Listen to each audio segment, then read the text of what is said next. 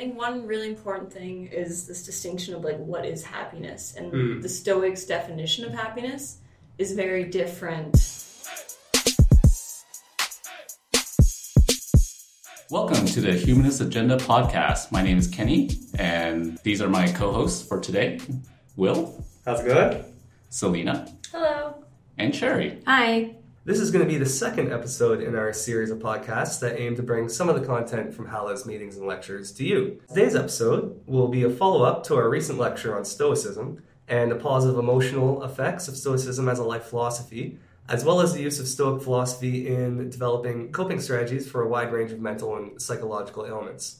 For those interested, the full presentation on Stoicism will be available to listen to in our first episode of the podcast series. Today we're going to begin today's episode with a brief summary of this recent lecture on Stoicism given by my fellow humanist member, Selena Everling. Take it away, Selena. So just a recap of Rod Martin's talk from last week. So Stoicism is a philosophy which was founded in Athens around 300 BC by Zeno of Citium. And what's really interesting is that this philosophy has gained recent interest in probably the last 2 decades. It's kind of had a rise with a lot of philosophers and also just lay people kind of looking at Stoicism to maybe kind of guiding their life. So the really key tenets of Stoicism is looking at how to live a happy life. So eudaimonia, which is roughly translates to satisfaction and happiness. So this idea that if a person were to live a virtuous life, so if a person is good and lives the good life, that as a result they will be happy and tranquil. What people really think about Stoicism is this idea that you don't show your negative emotions, and that's actually a really big misunderstanding. The real idea of Stoicism is that you understand and are able to control negative emotions, and that you have an understanding of these emotions so that they don't control you. The kind of 4 cardinal virtues that align with Stoicism are wisdom, so knowing what to do in any situation; justice, treating people with dignity and fairness, which I think also goes very well with humanism; and courage, so having the moral courage to do the right thing even when it is difficult.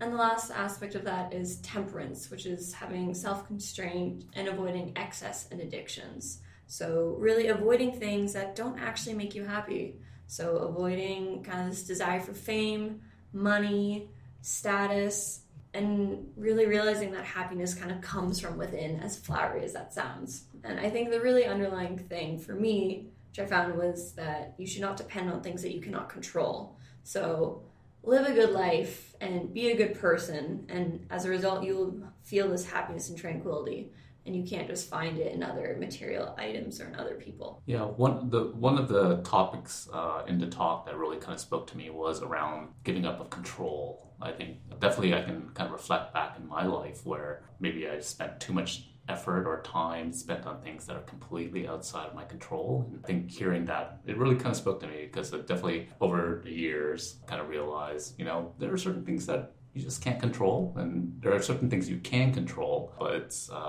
making sure you're aware of, what is within your control before getting too upset about something, for example. I don't know, how did you kind of take the lecture? I really liked it, but I had a couple questions around it. I don't know if you guys can answer them for me. Rod talked about the idea that you want to also strive for good health, you want to strive for wealth, you want to strive for these material things, and yet not have a dependence on them. But how can you strive for something? How can you work towards something without being attached to it? So that actually is also covered in Stoicism. So they talk about this idea of indifference. So while those things don't actually make you happy, so while, having a good house and a good job don't really actually make you happy, because you could have those things and still be depressed, which I think we can agree upon, that just because someone has a house doesn't mean that they're instantly a happy person. However, it is a preferred indifference. So you'd prefer to have a job, and you'd prefer to have a house, and you'd prefer to have good health. So I think it's this idea that it's not a negative thing to kind of go for, but just not letting it, like Kenny was saying, this idea of control. So don't letting that overwhelm you so that you feel like you have to get the job, you have to get this house, you need to have this status. Yeah, a lot of it almost sounds like it's a frame of mind. There's something negative that you perceive or, let's say something in your life you perceive as negative, it may not actually be negative. Someone desiring fame and not getting fame, well, that doesn't mean it's a bad thing to not have fame. There's a lot of value in staying in the background and not having to deal with paparazzi or whatever it might be. So I think society sometimes kind of puts up a rosy picture of what it means to be happy, and sometimes people may be a little too obsessed with what others think and what other people might believe is the key to happiness. I definitely agree with that. And something I would add to that is not only do people obsess over what people think, but they believe that there's an actual direct connection between what other people think of them, let's say, and the way that they should feel about themselves.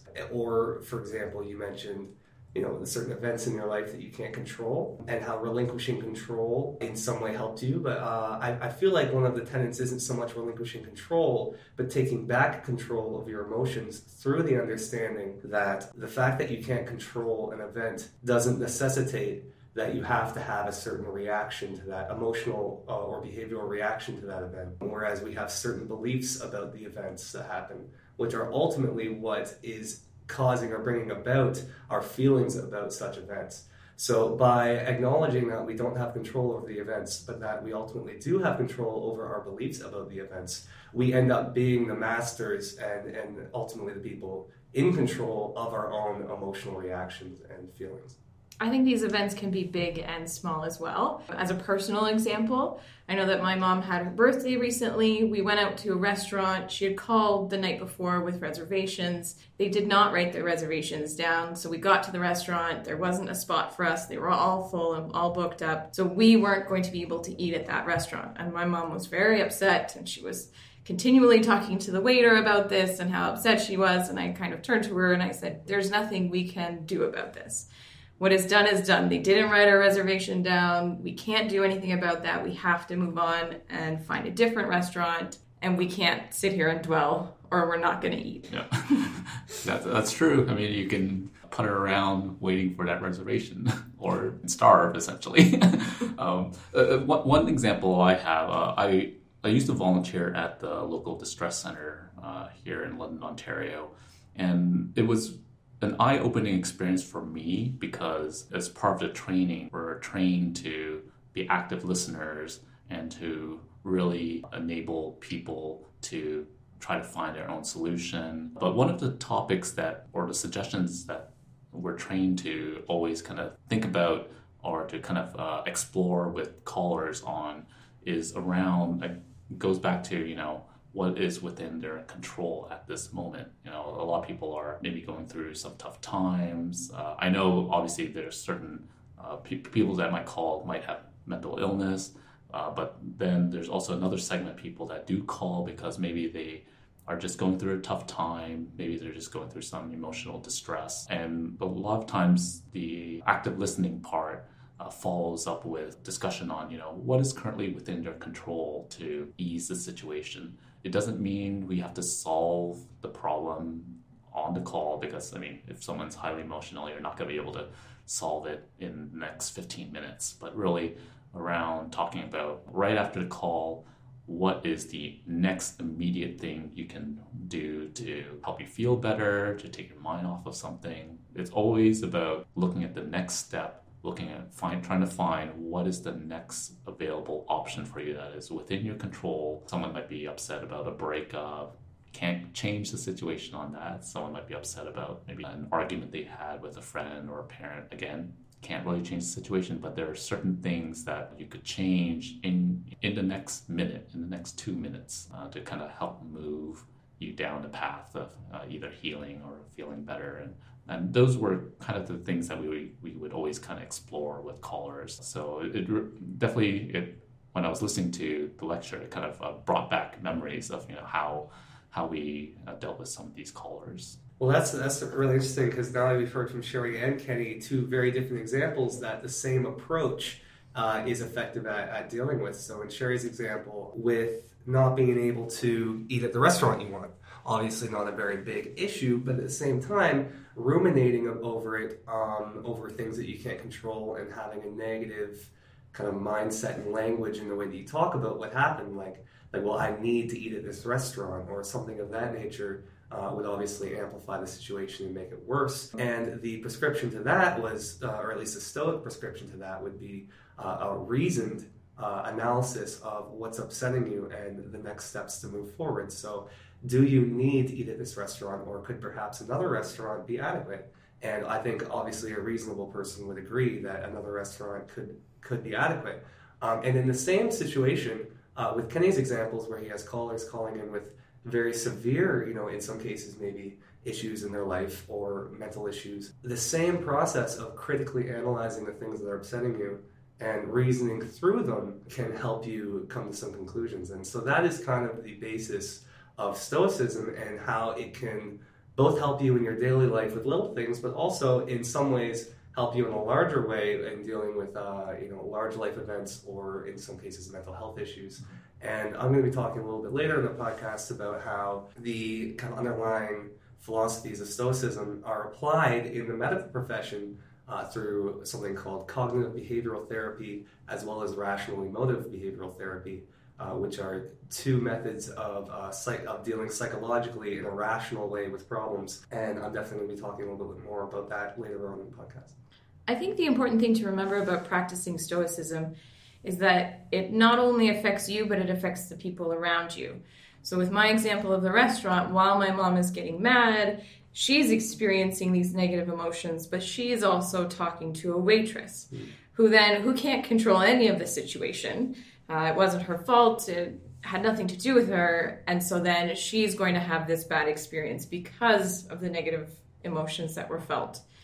So moving past those emotions is important, that we don't cause negative emotions in other people. And I think that's something that's very prominent in humanism as well. We want to help other people. We want to do good in the world. How can we do that if we are causing others to experience negative emotions as well? And I think the actual feeling of negative emotions isn't the issue. It's this ruminating and letting it control. So it's totally reasonable that your mother would be upset by the situation, but it's just by how much is it worth getting upset about? And then is it worth making someone else upset about it? So is it worth making the waitress upset that she now has to feel these things and can't even do anything about it herself? Yeah, this is where, logic and rational thinking kind of comes in. But it's hard for people when they're at a highly emotional state. So we are emotional beings. Yeah, so I guess, how does one even try to step back? I don't know if you guys have examples of, being in an emotional state and trying to, turn off the animal brain inside of you. And so what's really kind of the steps that's required to kind of really, focus on rational thinking?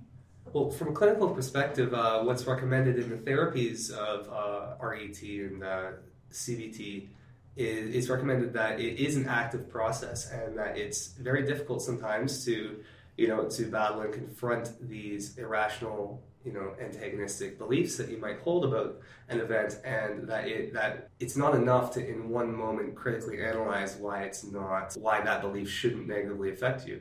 You have to practice that such that anytime that the negative belief comes back into your mind, you have to reiterate those reasons that you came up with, and it's a continual struggle between, allowing your instincts for rationality and emotional, stress to take over, versus this rational, maybe not so intuitive to you, understanding, which has allowed you to come to a healthier conclusion. So could you maybe describe to us what this therapy is?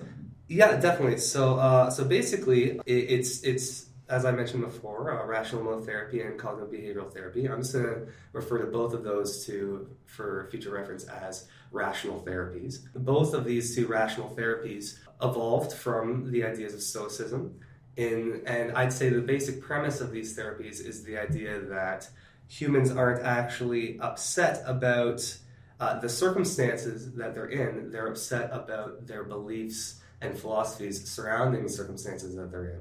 And that ultimately, by understanding you can control your beliefs despite not being able to control your circumstances, you can gain control over the way that you allow events to affect you emotionally. So the classic model is that's the ABC model of therapy. They would identify the action or the adversity or the activating event that is causing the stress, and then they would identify your beliefs about such an event that are causing you harm, and they would show you the connection of how those beliefs are leading to negative consequences in your life. By preventing beliefs and adversities from being rigid, absolutistic, and fictional or dysfunctional, the indirect emotional and behavioral consequences will be less self-defeating and destructive.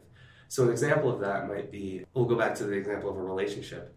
So if somebody is broken up with in a relationship, they might have the belief that, well, because they were broken up with, they're not destined to be sad and lonely for the rest of their life. But what they miss there is their beliefs that are leading them to believe that. So perhaps they believe that since they're broken up with, they aren't a desirable person.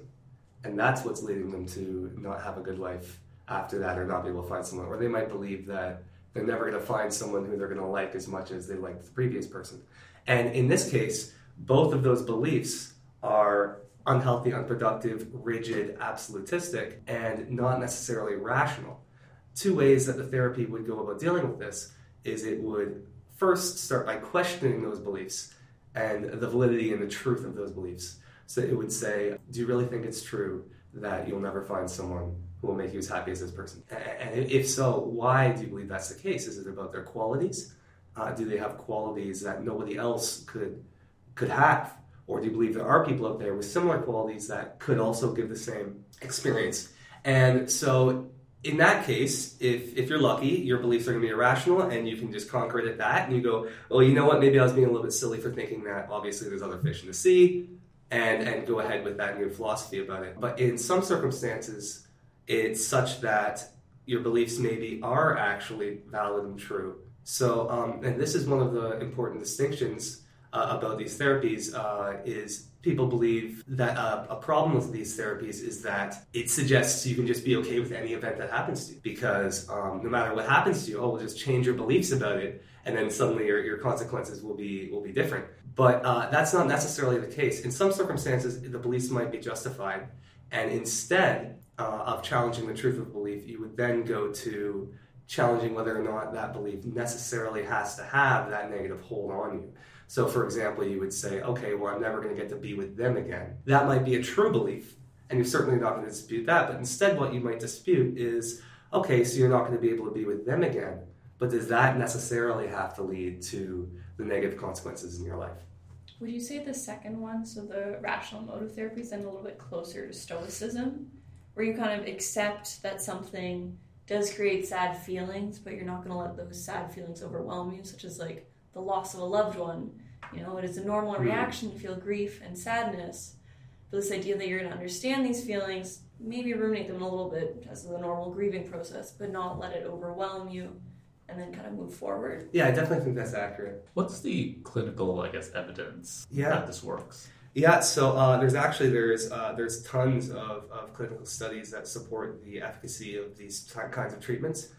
They've been found not to have negative consequences in the way that other treatments might, and they actually do have, if followed, and that's the important distinction. If the person will follow the process through and will accurately go through the process, address their beliefs, come to a new realization about those beliefs, and then actively practice challenging those beliefs when they come back up into mind with your new interpretation of them, it's proven to be extremely effective at increasing people's happiness, their ability to move on from grief, and yeah, it's no wonder that the Stoics, contrary to popular belief, were such happy people, because it's not just about getting over terrible life events, but it's also this life philosophy that will make you happier in general. Do you think that you need the therapist in order to fully complete this program, or do you think that you can follow Stoicism on your own and still get to the same conclusion? So that's really interesting. I think it kind of depends on who you are,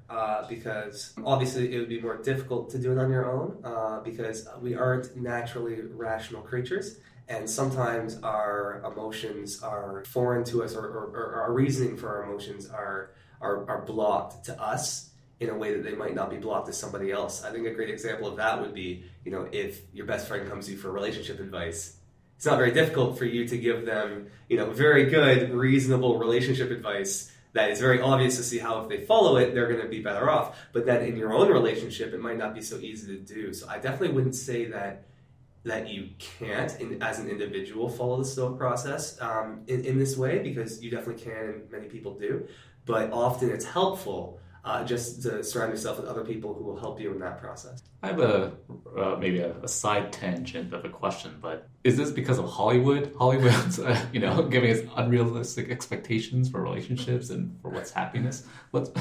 Does media have a play in this, or? Oh man, you're asking me why people are unhappy? What drive? I mean, I really, Selena, do you have something to say about that? Yes, I think one really important thing is this distinction of like what is happiness, and the Stoics' definition of happiness is very different than I would say the Hollywood mass media, which is like all big smiles and like everything's great, whereas the Stoics really focus on tranquility, so it's kind of like peacefulness of like life is good, like I'm content. So having a content relationship compared to a relationship that's full of fireworks.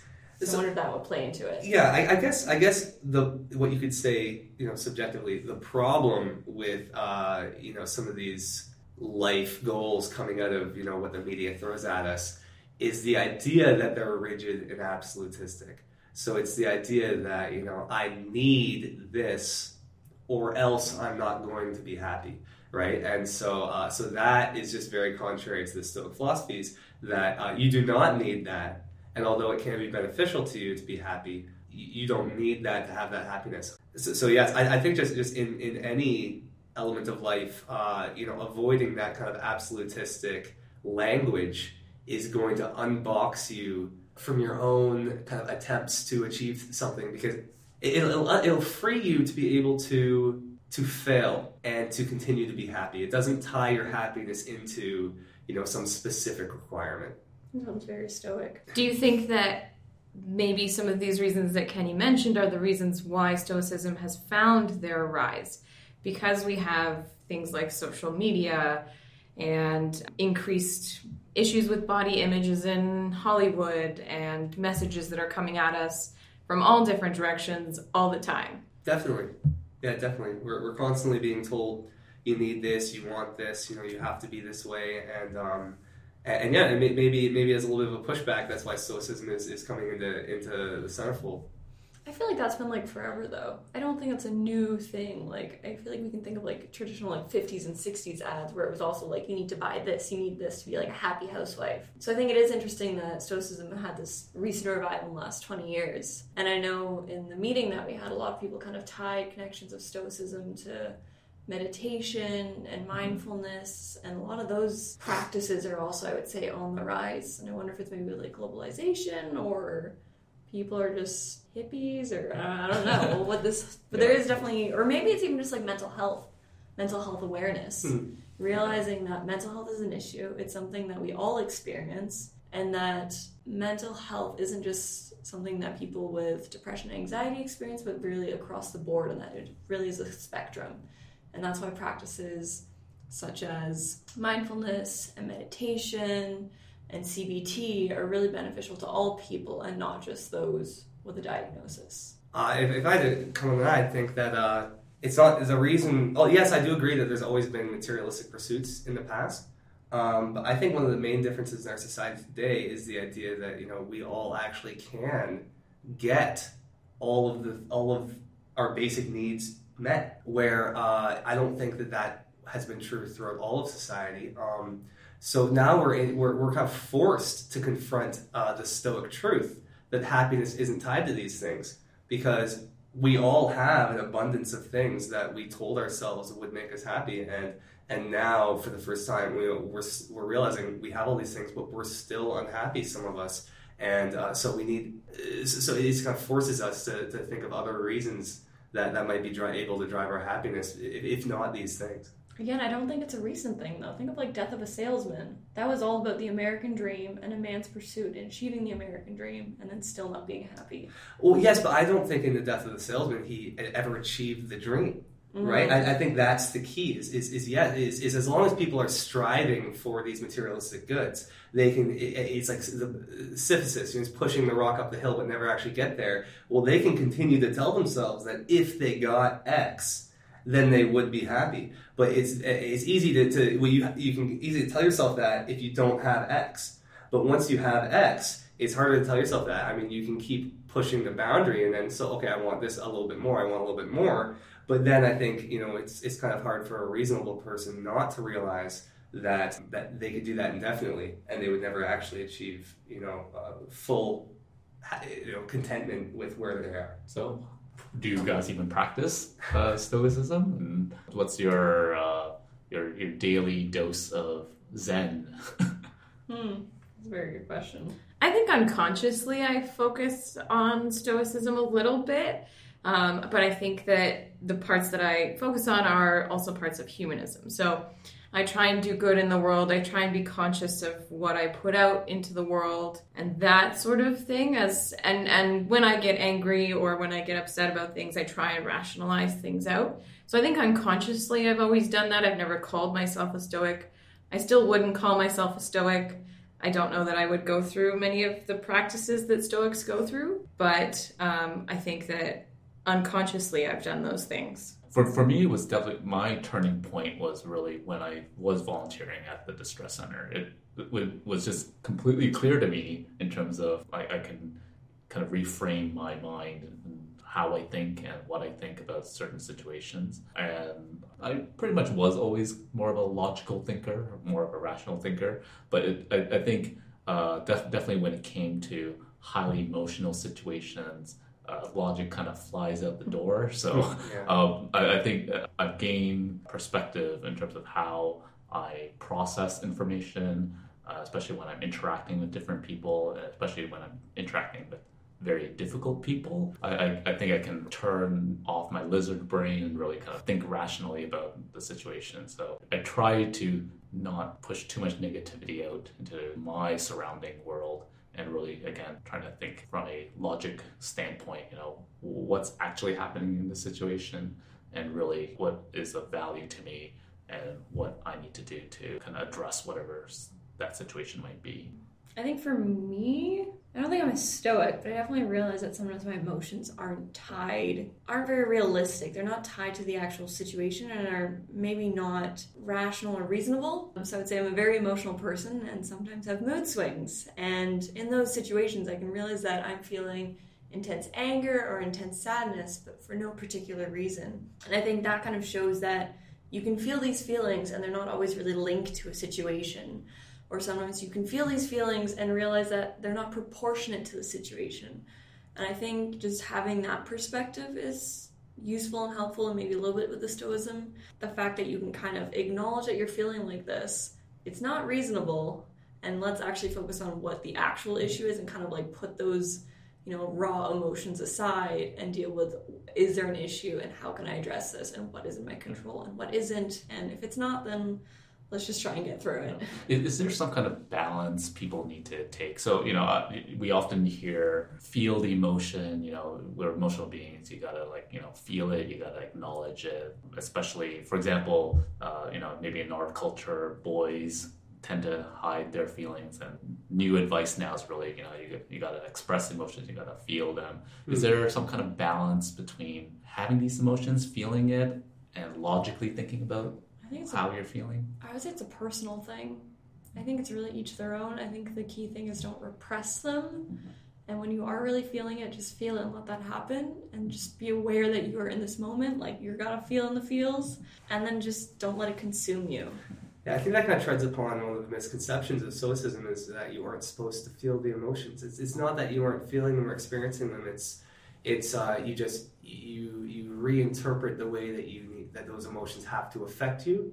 Or if you have extremely negative emotions that are causing problems with your coping, then you can reevaluate those on an individual basis. So you can practice Stoicism any way that you want. I mean, Stoics might not agree with that, but in my own perspective, I think that Stoicism is more of a tool that is a necessary lifestyle, where you can live your life experiencing all the emotions that you want to experience, and if you ever find emotions are controlling you in a way that is detrimenting your life, well, here's a tool to go reevaluate those emotions and come to terms with things. That way you can get on with your life.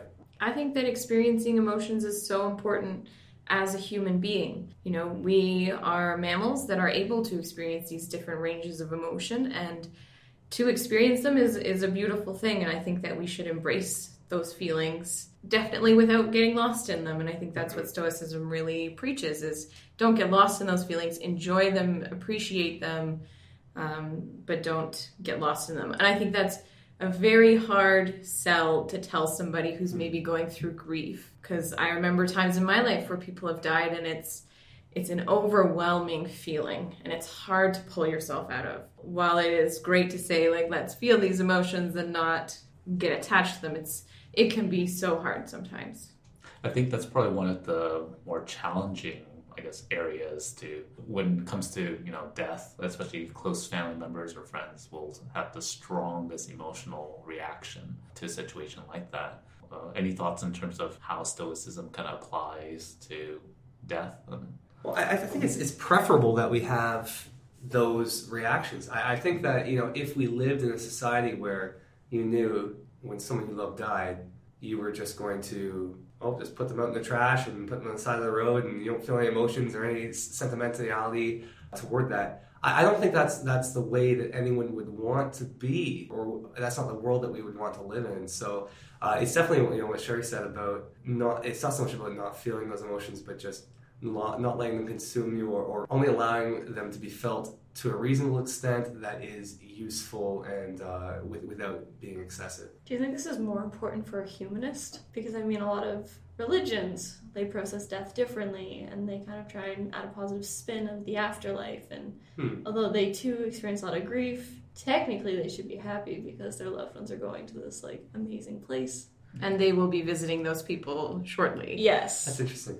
But as a humanist, we kind of see it as, the lights go out and that's it. That's the end of the show. Yeah. So technically, grief should be harder for us, one would think. What are your thoughts on that? I think technically, I guess humanists would have a more stronger reaction, stronger maybe a negative reaction to death than maybe other people who believe in, the afterlife. They would have less tools for dealing with those emotions. Because we can't use that kind of denial of the negative. Mm-hmm. So we are forced to accept the negative event. So I guess in a way that is how Stoicism can help, is it instead of having to deny the negative event as the tool, you accept the negative event, but you can change your beliefs about the event in terms of the way that they're going to affect your emotions. So it's like trading one tool of irrationality for a similar tool using rationality, but they both can achieve the same outcome. I think that as humanists, as atheists, people who don't believe in God, that we have really attuned our tool of rationality. So I think that we're better prepared for that sort of ending to our lives because we've already exercised our rationality in getting to the place where we don't believe in God. And we don't believe in heaven. Or supernatural. So kind of we're living this life knowing that this is the one life that we have, and we're going to try and make the best of it, and we understand it's the same for everyone around us. Yeah. For me at least personally, there's a value in knowing that, this is, we only get one life, and to maximize your happiness in this one life would be an appropriate goal for humanists. I found Stoicism's belief on death really interesting. Okay. Because Stoicism happened 300 BC, and they were coming out with ideas of suicide and euthanasia back then that were very pro-euthanasia. So thinking rationally about your life, thinking about, is this a hindrance to me living, or can I keep going? And that sort of thing. And thinking about that rational idea, should you end your suffering or should you keep going? I think that we think euthanasia is this very new modern concept, whereas they were talking about it back then. I know I read an article recently about somebody who survived the Walkerton water disaster that happened. He came out of that with so many neurological diseases, stuff like that. Like, he couldn't function, he couldn't get out of bed. His value on life was a little bit lowered because he couldn't experience what he wanted to. And he recently decided to be euthanized. And now that we have that legal in Canada, he's able to do that. So he kind of rationalized, is this life hindering me? Is it time to move on? And decided that it was time to finish. So what is the Stoics' view on something like euthanasia and death? Because you would think that in a situation where, you have a disability, that they would say, this is no longer in your control, focus on the things that are within your control. You can't control what has happened to you, so now you need to kind of take these negative emotions, understand them, but don't let them overwhelm you and move forward. You can control now the choice of how things end for you. So do you want to prolong things and suffer longer, or would you like to finish earlier without living through that suffering? And I know that they thought it was a little bit about reclaiming personal freedom and autonomy and being able to make your own choices in life. How does a Stoic even square the idea of suffering with their other philosophies? I mean, because Stoicism and this might be my misinterpretation of it, but I interpret it to be kind of like an antidote to suffering. So the Stoic suffers the loss. Well, I guess they don't suffer. They experience the loss, but they don't suffer it. So I would be interested, if speaking with a Stoic, if there would be like what circumstances they would consider to be circumstances such that suffering was legitimate to the extent where a reasonable action would be to end your life. Yeah, to me, it's hard to draw that line, right? It's almost, to me, it sounds like a very personal choice. If you were a Stoic, to need to define where that fine line is, and I think there could be gradients of suffering, and one end of suffering, I mean, it's in their perspective, clearly this is like end of life type of option they would be considering, whereas other types of suffering, they can get over it. To me, maybe there's a gradient there, but at the end of the day, how does one define the gradient? It's probably very personal. I don't know how else. There's no scientific method you could measure really the degree of suffering. I think you could create like a pros and con list and sort of look through, here are the pros to living longer, here are the cons, and do it scientifically that way. But that in itself is still very personal. I think it's a very personal thing. Well, going back to assuming that no suffering is necessary to be suffered under the Stoic view, I think maybe it wouldn't be so much a gradient of an amount of suffering that would justify the end of life, but maybe more in the amount in which you're able to be stoic. Because I don't think that anyone is 100% perfectly stoic.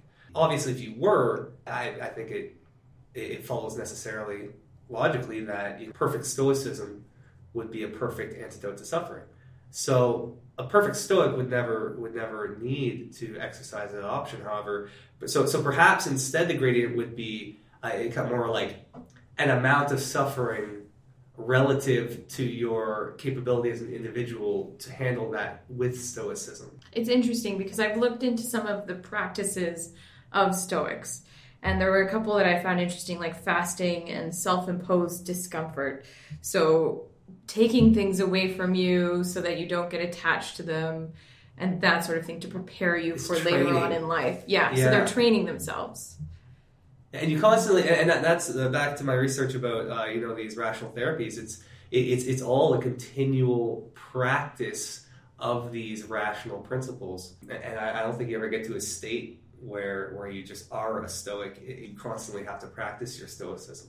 So do you think is there any benefit to me fasting or like adding some degree of suffering into my life just to prep myself? Or I think maybe you don't have to actually go as far to actually practice the suffering, but maybe just imagine what would it like if you didn't have food? What would it be like if... Can you accurately imagine that though? Not fully accurate, but I know Rod in his presentation mentioned this idea of trying to imagine, if your favorite mug broke, what would your initial reaction be, and what is a reasonable, rational reaction? You'd be sad, but should you really be that upset about a mug breaking? Yeah. And then kind of grading that higher to the point of, what if my loved one passed away? How would I feel, and how can I accept the fact that one day my loved one may pass away, I may pass away, I think a lot of that also is a reminder of what we take for granted. So realizing like, oh, I take these things for granted by looking at them logically and rationally as well is part of Stoicism. So if I'm really worried about my girlfriend breaking up with me, I sit in a room and I imagine the pain of my girlfriend breaking up with me just like on repeat. No. And then when it happens, I don't have to. Is that kind of like the line? I guess you would look for the situations that would be unbearable to you, and then those are the ones that you would maybe want to practice. No. You would think, what would it be like if I broke up with you? Mm-hmm. Okay? And how would you initially maybe feel about that? But how would life go on? You know? What would you do if that happened? What are things, you know, how could you move on with your life? What are other pursuits that you could achieve? You know, the idea that you would not be dependent, you know, on another person, that your happiness isn't focused on one person, on this one relationship, that life goes on for you. And that's the idea that you're grateful that, you know, you have this relationship, but if it wasn't there, you would still be okay. Of course. Maybe not initially, but in the long term. I was more wondering where do you draw the line? You know, on what side of the line are things that aren't worth ruminating or practicing preparing for the loss of, and what things are maybe worth practicing and preparing for the loss of? I wonder if a Stoic would say you should practice and prepare for the loss of all things, equally large and small. But obviously there is some cost to this training. You know, if you're fasting, if you're constantly giving up all of your possessions, just so that way you can be okay with not having any of these things. You know, and what if the thing that you would have lost wouldn't have upset you that much anyway? Is it even worthwhile training for that loss, to prepare yourself for that loss? Or should this kind of Stoic practice be saved for only the most impactful of potential life events? I think it should be for everything, but I think it should be more of a thought experiment than an actual restrict yourself from things. Yeah. I mean, I think the whole idea is that you're appreciative of what you have, but you can let it go if time comes. So it's this idea of indifference. They are preferred. It's nice to have your favorite mug, but if it breaks, it's not that bad. It's not going to affect your overall happiness. So how do you practice that indifference purely philosophically? I think you just think, you know, I like having my phone. It's a nice phone. If it broke, I could get a new phone, you know? But that's my point, though, is you can only think about so many of these individual cases, you know, and I don't think that some overarching kind of blanket indifference is actually applicable enough in practice to individual events. So if you're practicing a blanket indifference, that can only go so far when your brother dies in front of you, where I feel like in that case, a more specific practice of indifference would have been better at preparing you. So that's kind of what I'm asking is a blanket indifference kind of sufficient on the Stoic view, or are there specific indifferences that are worth practicing, whether it's a mental practice or a physical practice in reality? And I don't care that much if I lose my phone. How much mental effort should I allocate toward becoming indifferent to, you know, whether or not I have my phone versus any of the other things in my life? Well, I think you just answered that. If you already don't care that much, you've already established that you would be okay. I think the question, though, is do you take an inventory of your entire life and entire possessions and then start, like, looking at each individual one? I think we just have so many things, so many factors. Yes. I can't imagine this is a productive use of time.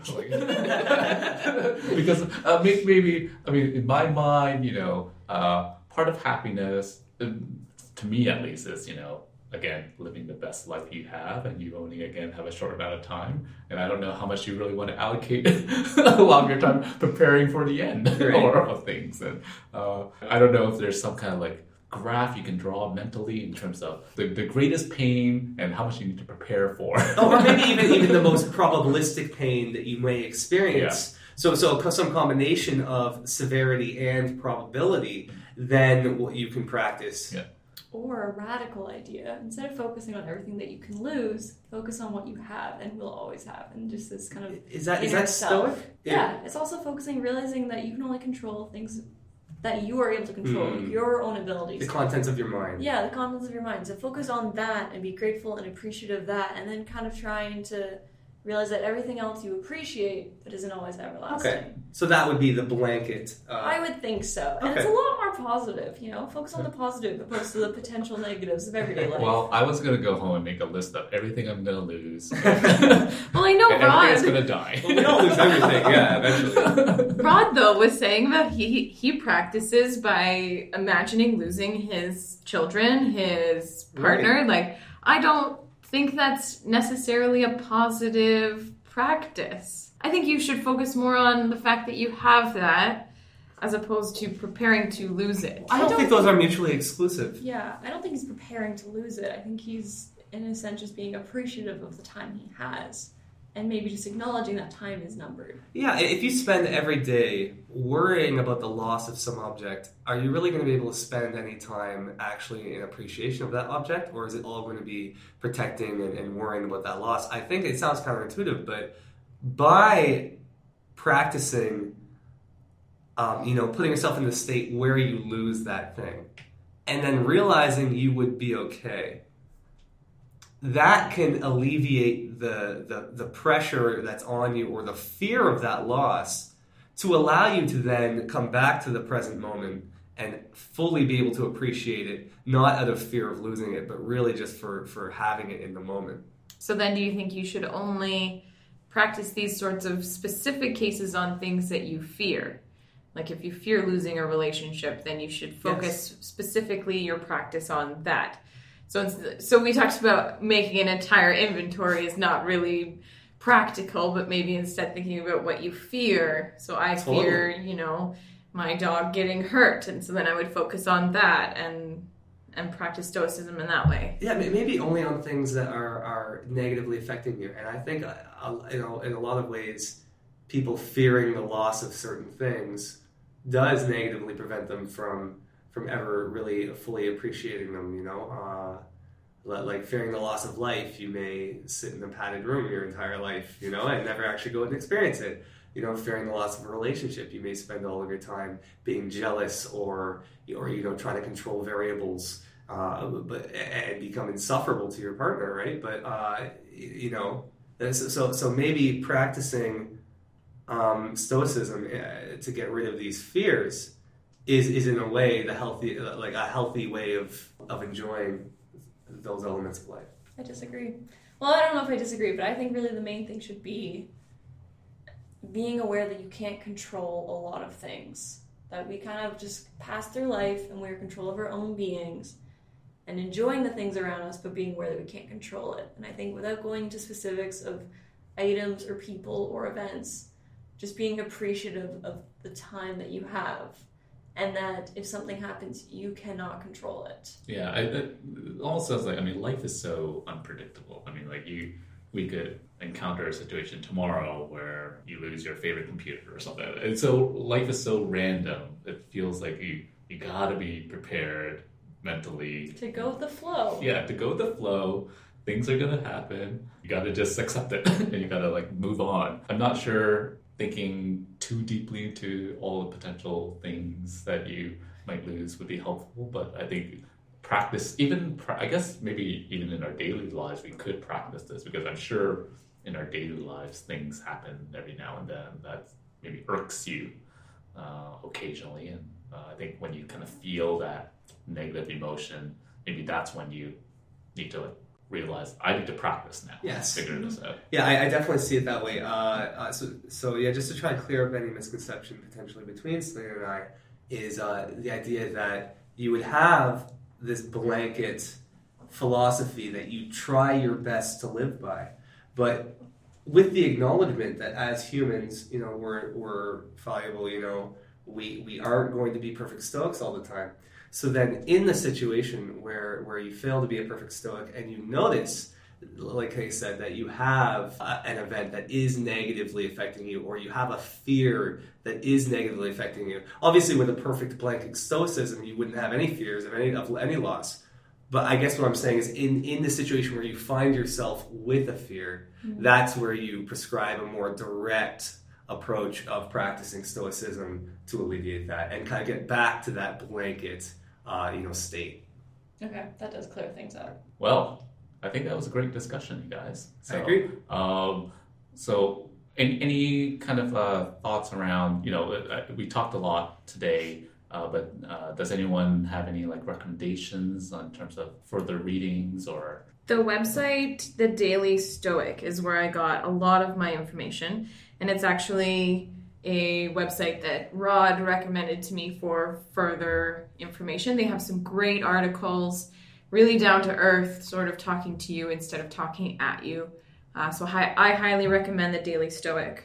For me, I mentioned, one of my examples was the Stress Center. I think giving back has always been one of those things that, gave me happiness. And I highly recommend people, check out websites like Charity Village to find opportunities to volunteer. Or the Pillar Network is or also the Pillar great. Network, yeah. And that's kind of also goes back into Stoicism, leading the virtuous life, like doing good things. And if you're doing good things, you'll feel good about yourself and you'll live that happiness and that tranquility. And maybe you'll be able to take something positive away from the podcast, into your own life. If you could practice a little bit of kind of what I mentioned with these rational therapies on yourself, try that self-practice. If you have something that you feel you fear or something that has been holding you back, an event perhaps in the past that you feel is directly correlated with your negative feelings in the present, maybe take a little bit of time to critically analyze what exactly your beliefs about those events are that are really causing you to feel that way, and make sure that they are realistic, they aren't absolutistic, and analyze those and see if you can maybe come to a more positive, healthy, productive interpretation of that intent. Okay, so that's it for now. Before we end off, I'm just going to announce some upcoming events that we have in London, Ontario, if you're in the city. The next monthly meeting is going to be on June 20th at 7 p.m. in the Central Public Library. We have moved from our normal room into the Stevenson Hunt Room B, which is right beside our regular room. Please take note of the location and date change for this monthly meeting due to a conflict in our speaker's schedule. We'll still be having a talk on patriotism by Dr. Charles Jones. Our summer solstice picnic is coming up on Friday, July 9th. This is a members-only event, so this is a great time for you to start a new membership or renew your membership. More details will be announced at the next meeting and through our email list. Please make sure that you sign up at our next meeting if you are coming. Lastly, just as a reminder that the Pride Parade is coming up on July 29th. We are excited to have one of our members getting married in the parade. If you would like to borrow or purchase a Hala Pride shirt, please talk to one of the board members at the next meeting, or feel free to email any board member. Make sure you're on the mailing list to receive more details as they become available closer to the date. For show notes, links, and contact info, please visit our website at www.humanistagenda.com. If you would like to discuss the episode, you can find us on Reddit, and we have a comment section on our website as well. We look forward to hearing your feedback and hope you'll join us on our next episode.